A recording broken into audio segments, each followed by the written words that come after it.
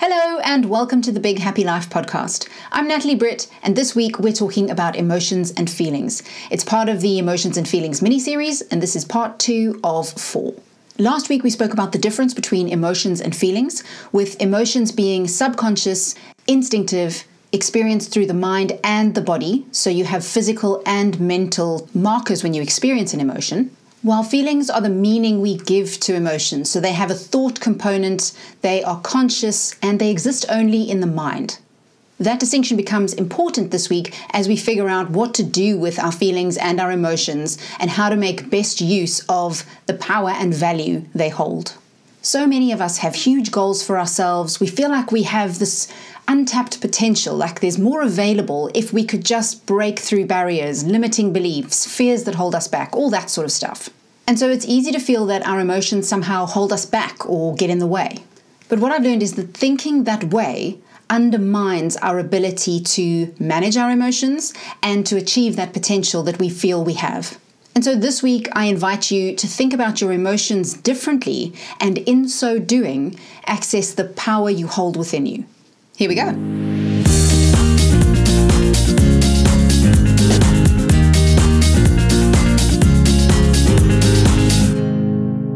Have you ever heard the phrase, feel the fear and do it anyway? Like fear's some kind of idiot who showed up to the party uninvited. And so we have to leave it in the corner and ignore it, pretend it's not there. And if it tries to speak up, just tell it, hey, that's enough out of you. But did you know that without emotions, we wouldn't be able to make a single decision? You wouldn't even be able to choose a sandwich filling without emotions. They underpin everything with regards to our decisions and our behavior because they motivate us towards something we want or like or something we determine to be rewarding in some way, and they lead us away from things we determine to be threats. Those can be threats to our survival, to our ego, to our sense of belonging, to all kinds of things. Any threat will lead us to take action to move away from that. And in light of the significance of the value they offer, I started wondering whether there's a better approach than ignoring them or judging them or squashing them. Last week we spoke about the fact that emotions kick up for a reason. There's always a reason.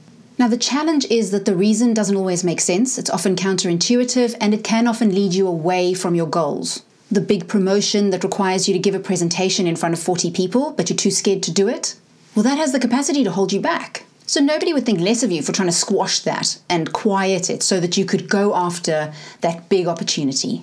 But I started thinking about the times in my life where I've been treated that way, where I've had something that I felt was important to say and then been treated like it wasn't important and it didn't matter, or that I was somehow being hysterical or a drama queen or whatever. In those situations, I didn't generally just go, oh, okay, never mind. My reactions would generally get bigger, and I'd quite often become the worst version of myself. And I think the same happens with emotions too. They come to us with something to say, and if we squash or ignore or disrespect them, I think they get louder and they fight harder. And in the case of emotions that have the potential to hold us back, that's not what we want them to do. So an approach I've been trying recently in my own life and also with my clients is slightly different. What we do instead is we go in search of the value the emotion is attempting to offer. To help illustrate it, I'll give you an example I lived multiple times over the last probably 5 to 7 years. As you'll know if you're a regular listener to this podcast, a goal I had for many years was to reduce my alcohol consumption, and I tried many times to do it without success. Situations I remember from those early attempts are things like parties or going out for dinners, where I'd be the only one not drinking. Before we left, I'd feel stressed and not want to go. While other people looked at the wine list, I'd be sitting there looking at the soft drinks thinking, oh God, I'm such a loser.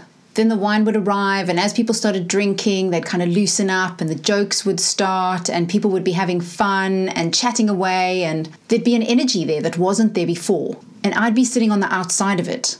I'd be surrounded by people and feeling totally alone and sad. And of course, you can't stop the thoughts coming. It's because I'm boring. Nobody likes the non-drinker. Remember how you used to feel when there was somebody who wasn't drinking at the table? It's so uncomfortable. You're making everyone uncomfortable. In those situations, I never stopped to examine, what is this emotion actually doing here? What purpose is it trying to serve? Instead, I just let it capsize my thoughts until the only solution I could see looked very much like a wine glass. But had I stopped to think about the value that the emotion was attempting to offer, perhaps I would have realized that all it was picking up was a threat to my belonging. The value it was trying to offer was to make sure I stayed part of the group. Well, great, that is important. And the ability to stand back from it and go, yes, that is important. You're right. And now I have to figure out a way to do that and stay on track. Then I no longer invite the thoughts that A, confirm that uncomfortable anxiety feeling, or B, produce loops that make me feel so bad about myself, the only way out is to cave. So that's step one. When you feel those feelings and they threaten to ignite all the thoughts that will make you judge and feel worse about yourself, that's the moment to stand back and find the value. Now, you may need to think a little bit beyond the obvious because, of course, we could argue that all my emotions were trying to do was lead me towards the wine because that felt rewarding.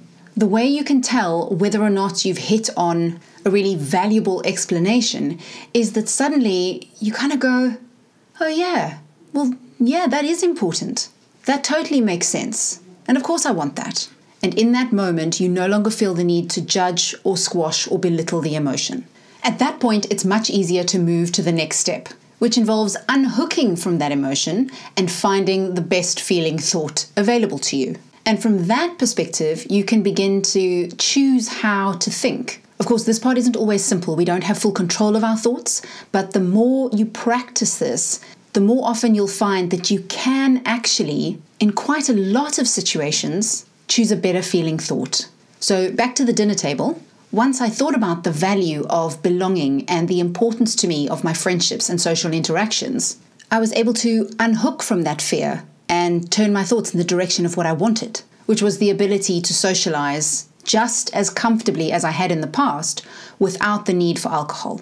Now, I should say the ability to think like this is much more recent. In years gone by, I just caved. But last year, I started thinking like this. I started thinking about the quality of the friendships I wanted and the kind of person I wanted to be. And when I filled my head with those thoughts, it became a lot easier to look up and make eye contact and listen to the conversation and smile and join the jokes and to realize it was never about the wine in the first place.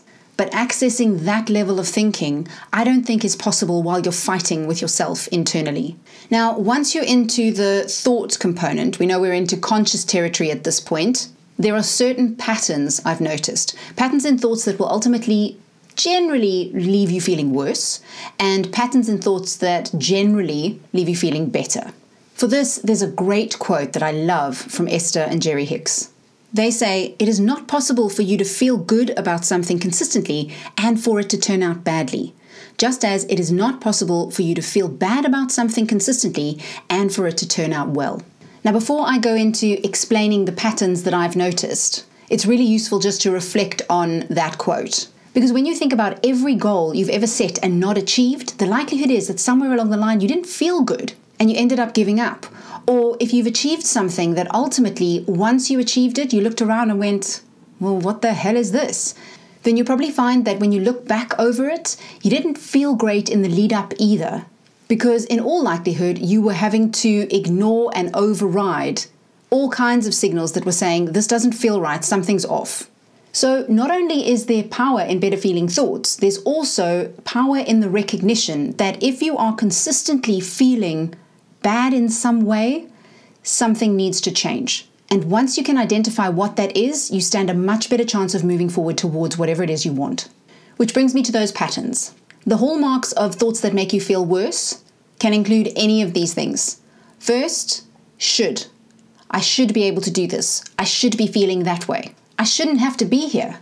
Ultimately, they're a form of resistance, and that's the next hallmark. Thoughts that cause you to resist what's happening, how you're feeling, how you're thinking, those types of thoughts just keep the internal fight alive. I saw a wonderful quote about this the other day. I can't remember where I saw it, but it was something like, you can't keep knocking on a wall expecting it to turn into a door. And that's basically what resistant thoughts do. It is a door as you bang on the wall. The next hallmark is judgment, where we judge our emotions, we judge other people, we judge ourselves. And again, that keeps the internal fight alive. The final hallmarks are both about focus. Placing your focus on what you don't want in the situation helps keep those negative loops alive. So if I go back to that dinner table example, my focus was on being boring and being left out. And that was what I didn't want. In addition to that, focusing on things that are outside of your control can make you feel worse. So again, in that situation, I can't control whether or not people will see me as boring. And if I place my focus on their perception of me, I lose so much of my power in the situation. The answer comes in better feeling thoughts. These are the thoughts where you focus on what is happening, but you do so with acceptance rather than judgment. So in my case, recognizing, wow, this is really uncomfortable. It's weird how much more difficult this is than it would be with wine. And then you approach with compassion. If you were talking to somebody who you really cared for and this was important to them, how would you encourage them to think about it? You'd probably say something like, well, you're quite new to this. It's been years since you'd be sitting at a dinner table and not having a drink. You're going to need to give yourself a little bit of time to get used to it. And you'll see how when you start to think like this, the internal fight reduces and it is actually easier to think clearly enough to figure out how to stay on track with the things you want. Then the final hallmarks for better feeling thoughts are also about focus. Focusing on what you do want and focusing on what is in your control. So in my example, focusing on the fact that I do want belonging and I do want high quality friendships and I do want to feel like I fit somewhere. Well, the things that are in my control are how I interact with the people I care about. And so that's where I can place my attention. Now, like I said before, it's not always that straightforward. We don't have full control of our thoughts where we can just go, I choose to think something else. But if you find it really difficult to access better feeling thoughts, something you may want to look into is something called acceptance and commitment theory, or acceptance and commitment therapy, ACT. There's quite a useful book on this called The Happiness Trap by Russ Harris. And in it, he shares loads of really cool techniques for unhooking from troublesome thoughts, although in ACT, it's referred to as diffusion. Either way, the thing they teach you in ACT is to say it doesn't actually matter whether or not the thought is true.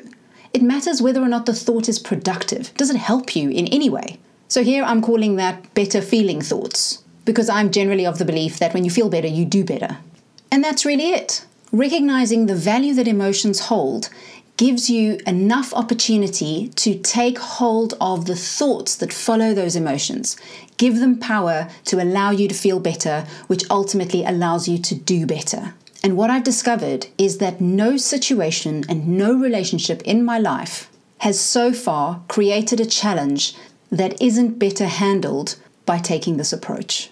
I really hope this approach sparks some new ideas for you and opens some doors in your mind and some possibilities you hadn't potentially thought of before. And as always, I would love to hear from you with your thoughts and comments. For now though, thanks for listening.